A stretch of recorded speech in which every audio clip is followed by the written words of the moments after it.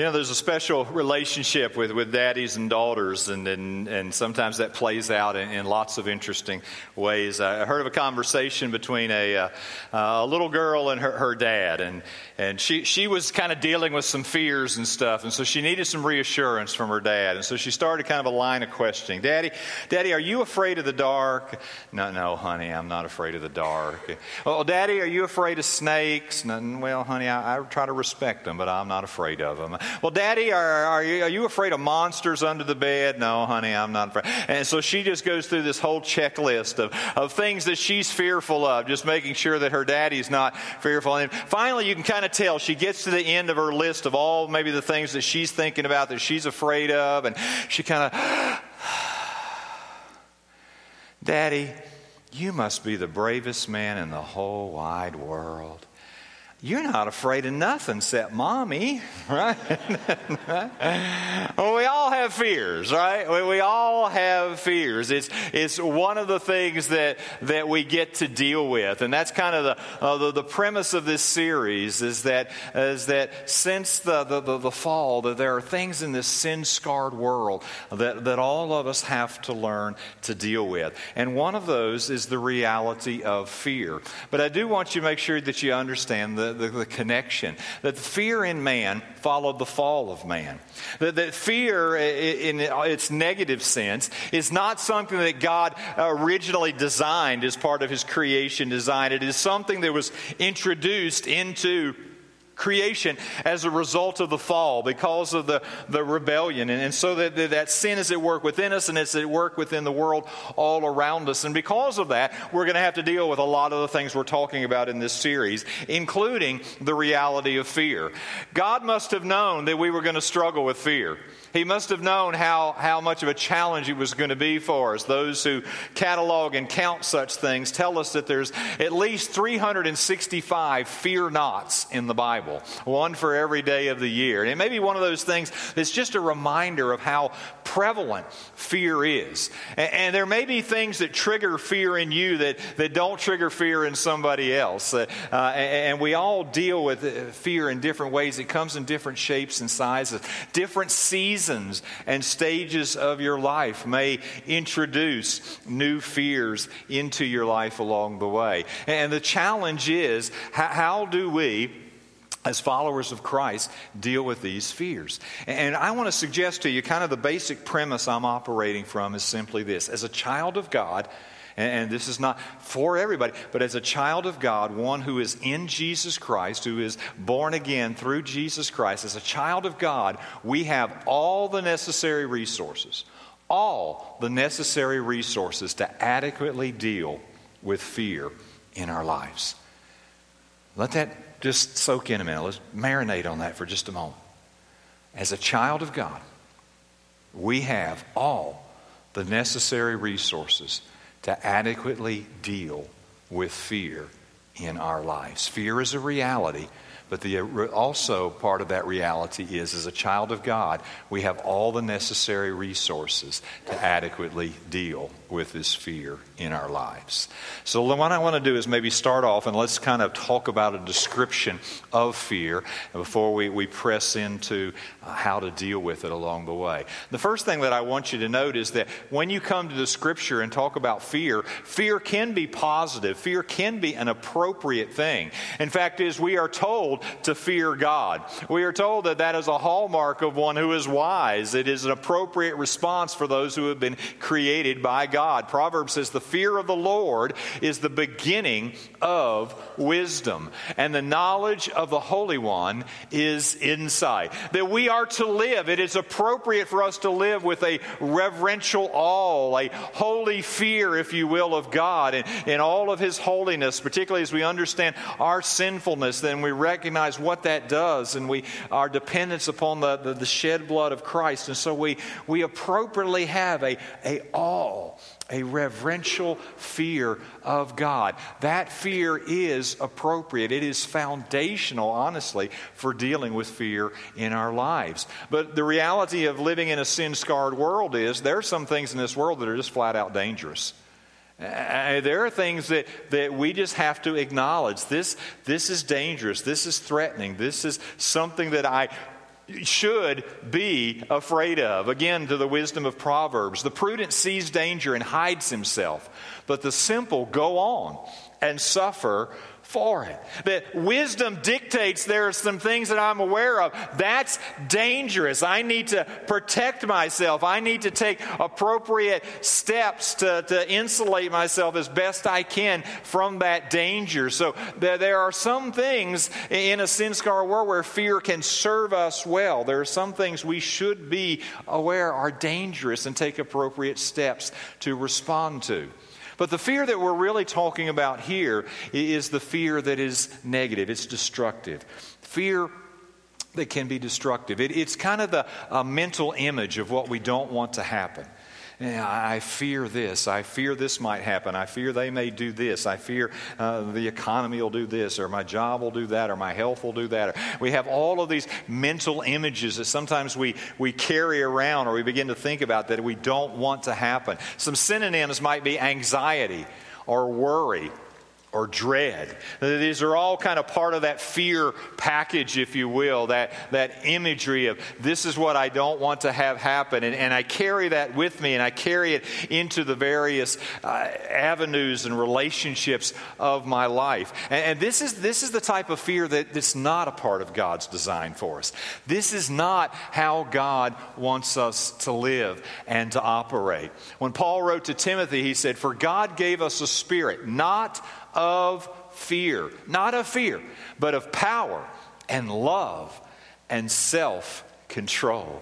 That God doesn't want us to live our lives dominated by this fear. To the Philippians, Paul wrote, "Do not be anxious about anything." Don't let those negative, those worrisome images of what you don't want to have happen dominate your thinking. Do not be anxious about anything, but in everything, by prayer and supplication, with thanksgiving, let your requests be made known to God, and the peace of God, which surpasses all understanding, will guard your hearts and your minds in Christ Jesus.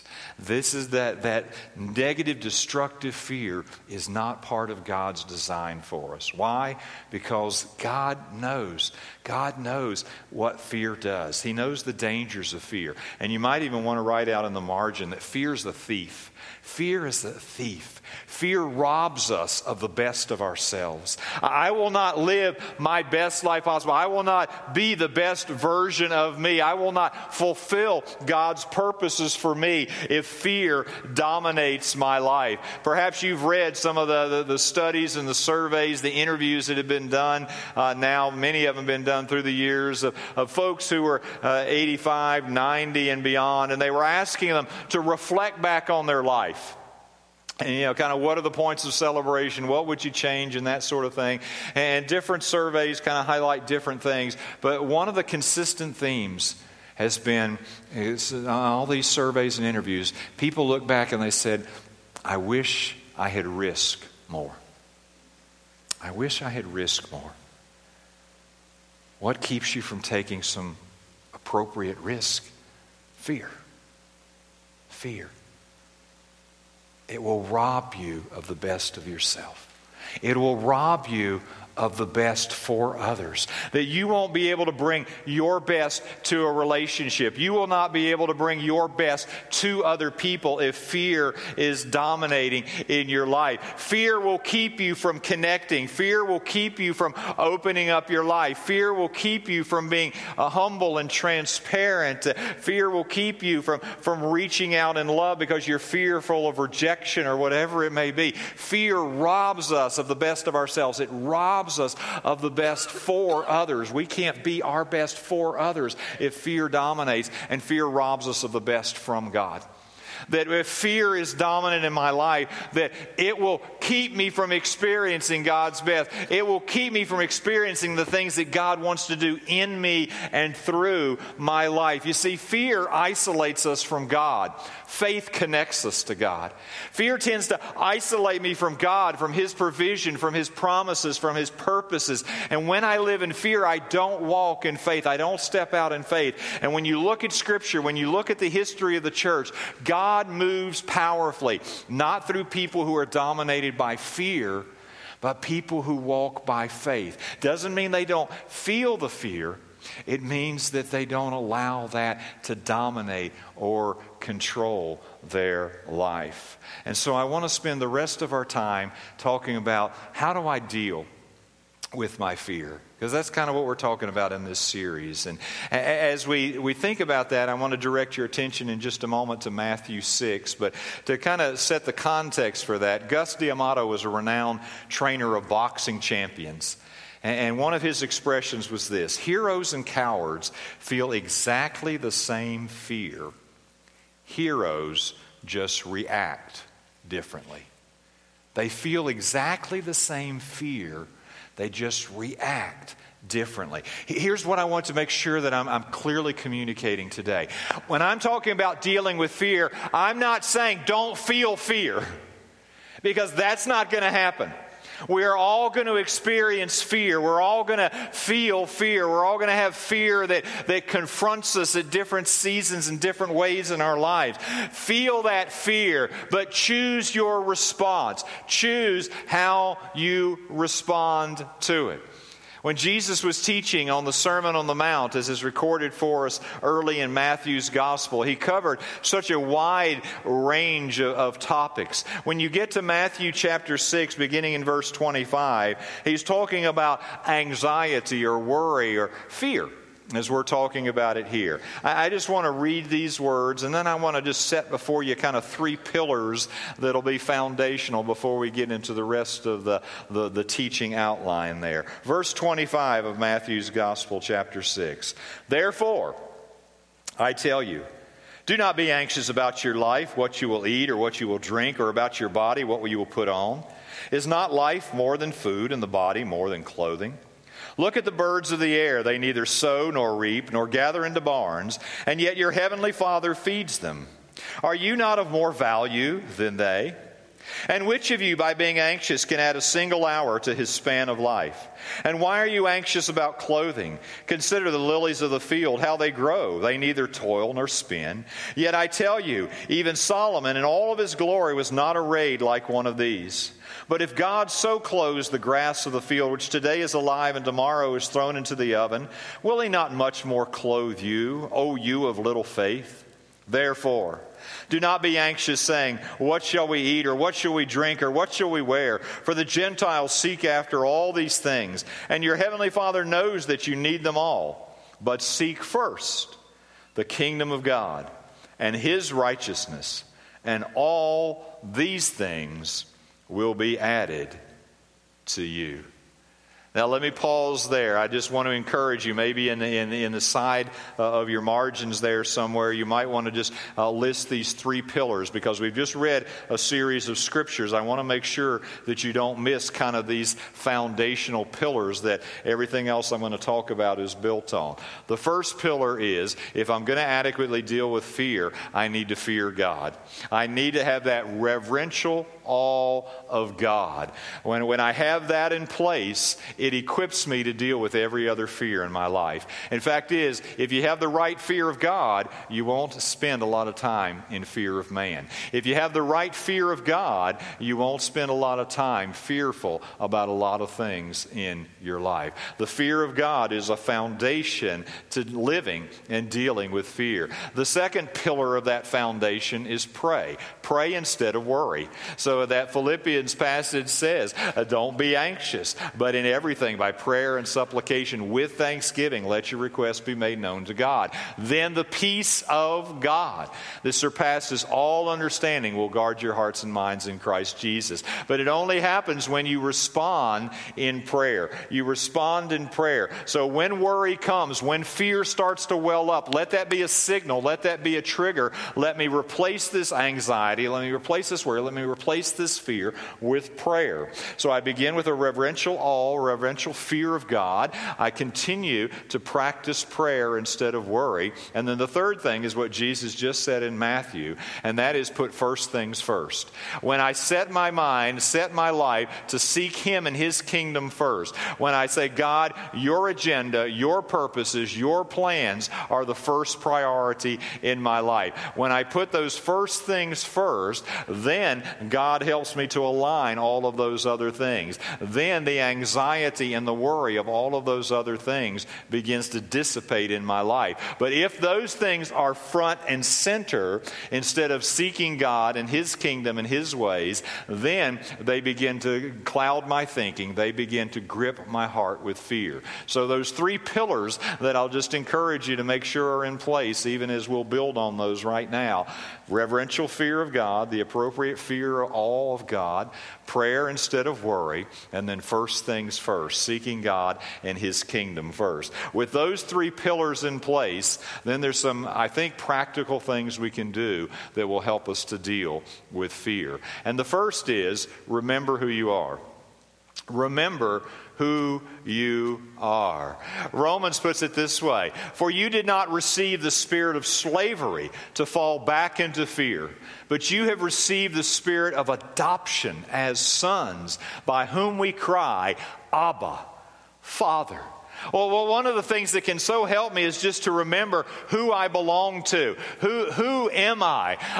If I am in Jesus Christ, I am a beloved child of God. I don't have to live with a spirit of fear. I don't have to live with a spirit of slavery. But I have this freedom because I belong to Him. You might also want to just write as the reference in your margin, 1 John 4:18. 1 John 4:18. Perfect love cast out fear. When I understand the perfection of God's love for me, it wasn't based on my performance. It's not based on how good I am today, but on His perfect love for me. It cast out fear. I'm not trying to earn God's love. I'm already beloved. I'm not trying to earn God's acceptance. I'm already accepted in Jesus Christ. When that is in place, then I can remember who I am. And when I understand that I am a beloved child of God, it gives me such a great platform for dealing with any fear that may come into my life. Remember who you are. Maybe just to come back. Nothing will ever be able to separate me from the love of God in Christ Jesus. And I just come back and remind myself of who I am and the promises that I have in Jesus Christ. And then I'm going to encourage you to name your fears. Name your fears. To drag those things out into the light. And many of you have heard me teach through the years. One of my core convictions is that bad things grow in the dark. Right? Bad things grow in the dark. That you need to drag those things out into the light. And here's what happens to a lot of us when it comes to fear. We deal with kind of this nebulous sense of fear, this nebulous sense of worry, kind of this general ambiance, if you will, of fear and anxiety and worry in our lives. What I'm going to encourage you to do is to get as specific as you can. Exactly what am I thinking right now? Exactly what am I fearful of? I mean, name that thing so that you begin to kind of drag it out of the dark and drag it into the light. And then when you get it out there in the light where you've kind of named, I'm worried about paying the bills. I'm worried about the choices my child is making. I'm worried about this relationship. I'm worried about this in my health. I'm worried about whatever it is that you're worried about. I'm fearful that this is going to happen. As you begin to name that, lay alongside it a question that the Lord asked Abraham way back in Genesis. Is anything too hard for the Lord? In that context, in Genesis 18, God's given Abraham this promise that he's going to be the father of many nations, but they don't even have a biological heir. And God promises him. He promises him. Even though it seems impossible, Abraham's thinking, it's not going to happen. I'm too old. Sarah's too old. All these things. And God just visits him and says, is anything too hard for the Lord? What I'm just going to encourage you to do is to get whatever it is in the dark and drag it out into the light. Name it. This is what it is. And then just lay that fear alongside this Lord and just ask, is this too hard for the Lord? Is this relationship too hard for the Lord? Is this financial challenge too hard for the Lord? Is this health challenge too hard for the Lord? Is what's going on in the life of my child or my grandchild too hard for the Lord? Is what's happening with my parents too hard for the Lord? Whatever it is anything too hard for the Lord? And why is that important? Because it puts it against the backdrop of the size of our God. If we just focus on the size of our problems, fear begins to engulf us. But if we see that problem against the backdrop of the size of our God, it helps to kind of right-size that problem and helps us to push beyond the fear. So I remember who I am. I am a beloved child of God if I am in Christ Jesus. And then you get very specific and name your fears. Just drag them out of the dark, get as specific as you can, bring them into the light, and then lay them before the Lord with that question. Is anything too hard for the Lord? And then choose your focus. Choose your focus. That we can choose those things that we focus on, where we fix our thinking and our thoughts. And I'll just suggest some things for you to focus on. One of the first things is today. To focus on today. The very next verse in the Sermon on the Mount from those that we just read is verse 34. Therefore, Jesus said, in light of everything he's just said, don't worry about, in light of seeking first the kingdom of God, therefore, do not be anxious about tomorrow. For tomorrow will be anxious for itself. Sufficient for the day is its own trouble. Sometimes we borrow trouble from tomorrow, don't we? Or we keep dragging trouble with us from the past. And the encouragement of Scripture is today. Today is what you have. This moment is what you have. Let the core of your focus be on this moment, the activity of God, the calling of God, the presence of God in this moment, today. Today. Someone wrote these words. God has revealed himself to us as the great I am. If I choose to live in the past, I will not find him there. His name is not I was. If I choose to live in the future, I will not find him there. His name is not I will be. If I choose to trust him today, I will find him there, for his name is I am. I am. Today. This moment's the only moment you can trust him in. This moment is the only moment you can walk in obedience. This is the moment that he has entrusted to you. Will you trust him in that moment? To focus on today. Focus on the things you can control. Focus on the things that you can control. There are so many things. I can't control what the president's going to tweet, right? I can't. I can't control the weather. I can't control so many things. There are so many things I can't control. I wish I could control a lot of those things, right? I can't. What God says, focus on what you can control. One of my great reminders for that comes toward the end of John's Gospel. And Jesus is speaking to the disciples, and he's kind of told Peter, this is what's going to happen to you. This is kind of what's going to unfold in your life. And he's thinking, maybe this isn't such a good deal. Well, maybe John's going to get a better deal. Maybe I'd like to kind of trade up to John's deal. And so he says, hey, what about him? And Jesus responds, if it is my will that he will remain until I come, what is that to you? You follow me. Peter, you don't control what I'm going to do with John. You don't even control what John's going to do in response to that. That's not your realm.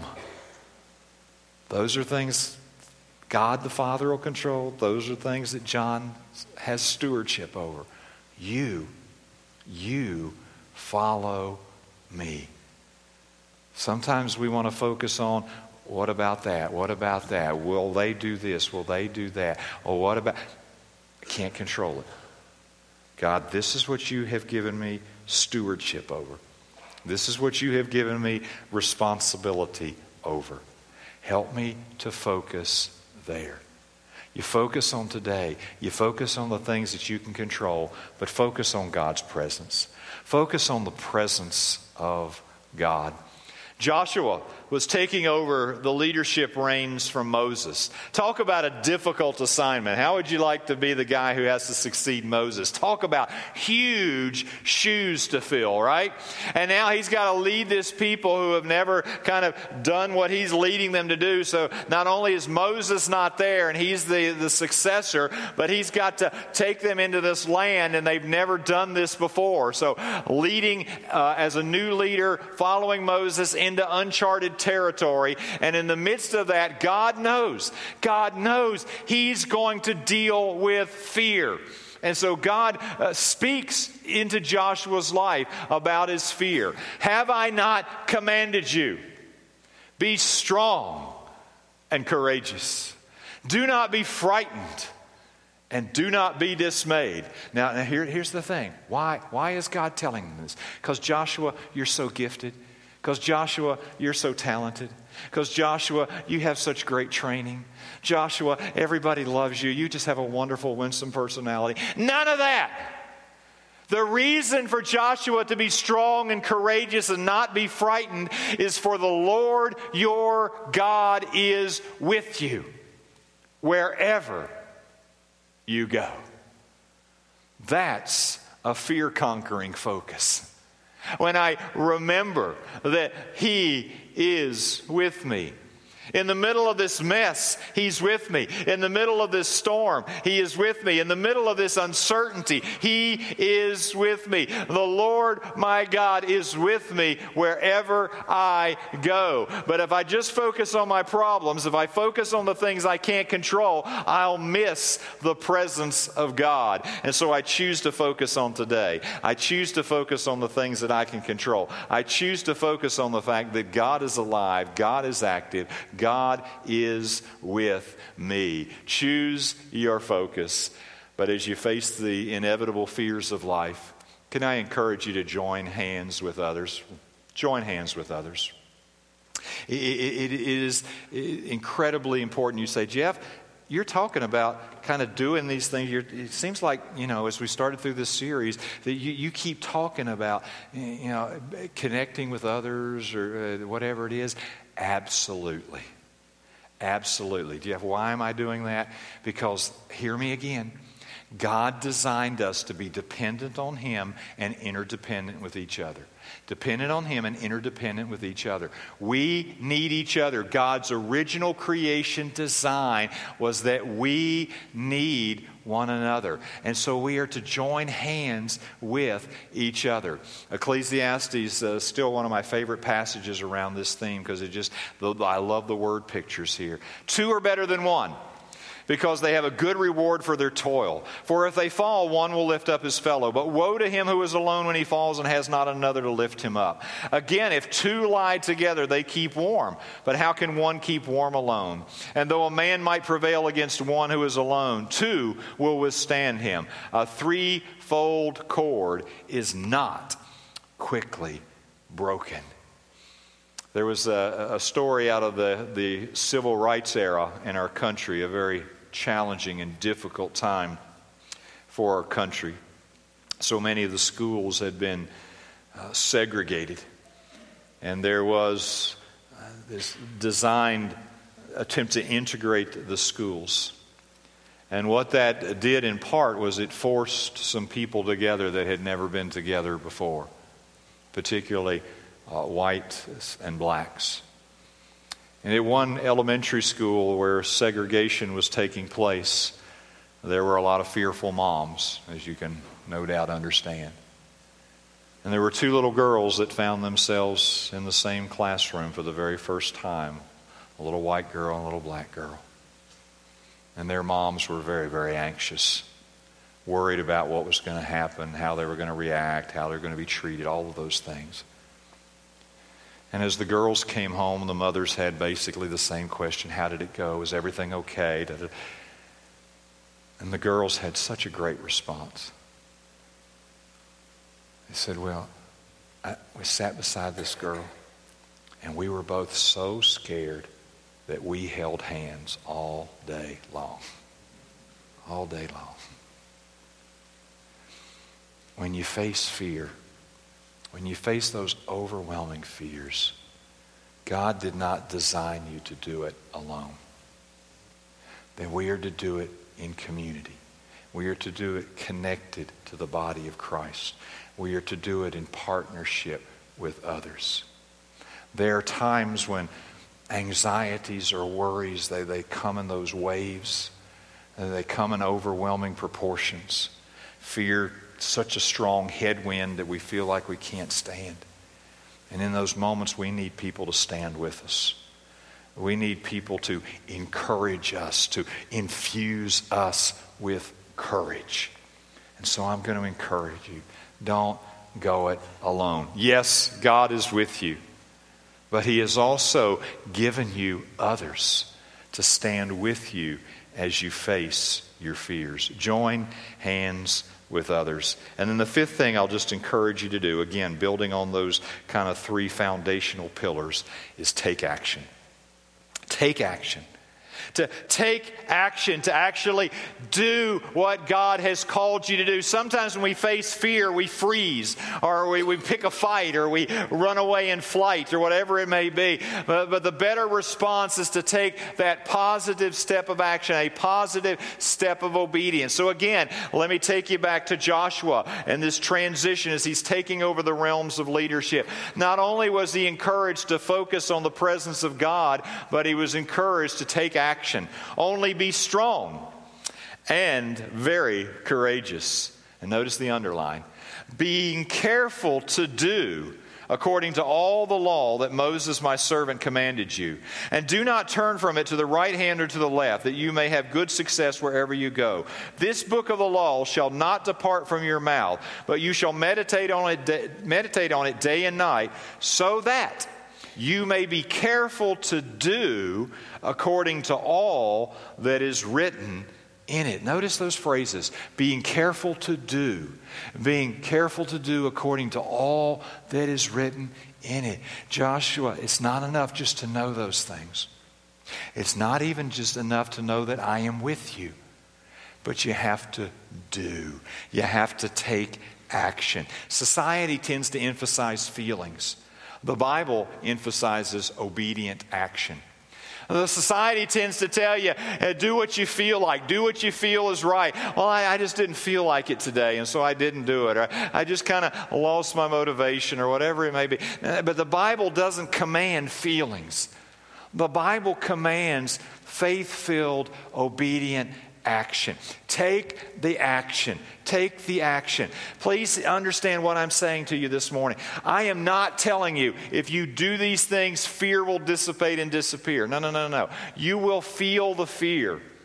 But what Scripture says is that even in the face of fear, you can take obedient action. You can do what God has called you to do. Even non-biblical sources recognize the power of taking action in the face of fear. Emerson said, "Do the thing you fear, and the death of fear is certain." When you take that step, when you move out in obedience, when you take action, it begins to diminish fear in your life. What we're talking about is living with courage, and courage is not the mastery of fear. It's not the absence of fear. It is not that fear is going to disappear. Fear is always going to be present. It's just I can master it. I can master it because of God. I can master it because of the resources that God has made available to me as His child. And so I want to ask you kind of this question. Just keep it before us. Will we? Because we will. We will live our lives dominated by fear or by faith. The bottom line comes down to which will I choose? And I have to choose it again every single day. I have to choose it sometimes in the face of ever-changing circumstances. Bill Bright, who is the founder of Campus Crusade for Christ, now known as Cru, Bill Bright probably shared the gospel personally tens of thousands of times. He equipped hundreds of thousands of people to share their faith. He was such an incredible man of faith and vision. He was behind this movement of Campus Crusade that has touched college campuses across the nation, across the world. Had the vision for the Jesus film long before making Christian films was anywhere in vogue at all. And that film is still being used on the mission field all over the world. And people are still coming to Christ as they see this film. A man of incredible faith, incredible vision, incredible passion. But I read something that's just always encouraged me and marked me with Bill Bright. He said, no matter how many times I have shared Christ, I still feel fear every time I get ready to share Christ. I still feel that fear. But I go ahead and do it anyway. Because I know God is there. I know God's at work. I take that action in obedience to God. Not because I feel like it, because quite honestly, I feel like doing exactly the opposite. I still feel fear every time I go to share Christ. Please hear me. When we talk about deal with fear, we're not talking about getting rid of fear in your life. You're going to deal with fear. It may change. The fears may change at different seasons of your life. It's just, how can I deal with that fear? Am I going to let fear dominate my life, or am I going to let faith dominate my life? General George Patton was interviewed, and a military governor was just praising his gallant and courageous acts. The general replied with a swallow, "Sir, I am not a brave man. The truth of the matter is, I am usually a coward at heart. I have never been in the sound of gunshot or sight of battle in my whole life that I was not afraid. I constantly have sweat on my palms and a lump in my throat." Fear. But Patton would go on to write a few years later, "I learned very early in my life not to take counsel of my fears." I'm going to feel that fear. No matter how many times he had been in battle, he still felt that fear. But he chose not to let it dominate his life. That's the choice that you and I can make. That's what we can do as a follower of Jesus Christ. I want to back up. There was a question on your outline, and I want to just return to that. We moved through it real quick, and we talked about focusing on God's presence. The question is there a sovereign God who holds my life in the palm of his hand or not? And if so, can he be trusted? And that is such a crucial question for you and I to wrestle with. And just to come back and in a sense revisit every day. Is there a God who is sovereign over the universe or not? Is there a God who holds my life in the palm of his hand or not? Some of you may have learned, even as a child, a song, "He's got the whole world in his hands." Is that true or not? Is God sovereignly reigning over all of creation? Is God in charge of the universe? If he is, can he be trusted? Can he be trusted? And if he can be trusted, why would you ever let fear dominate your life? And so I'm just going to ask you, as we move toward a close, to imagine with me for just a moment. Imagine what it would be like if every single day of your life you started living with the conviction that greater is he that is in me than he that's in the world. What if every single day of your life you began to face every challenge, every opportunity, every relationship, every problem, every struggle, every new thing that God put in front of you, or an old thing. Maybe it's something that's blowing you out of the water, or it's just a long, hard obedience in the same direction. What if you faced every one of those with that conviction? God is with me, and God is for me.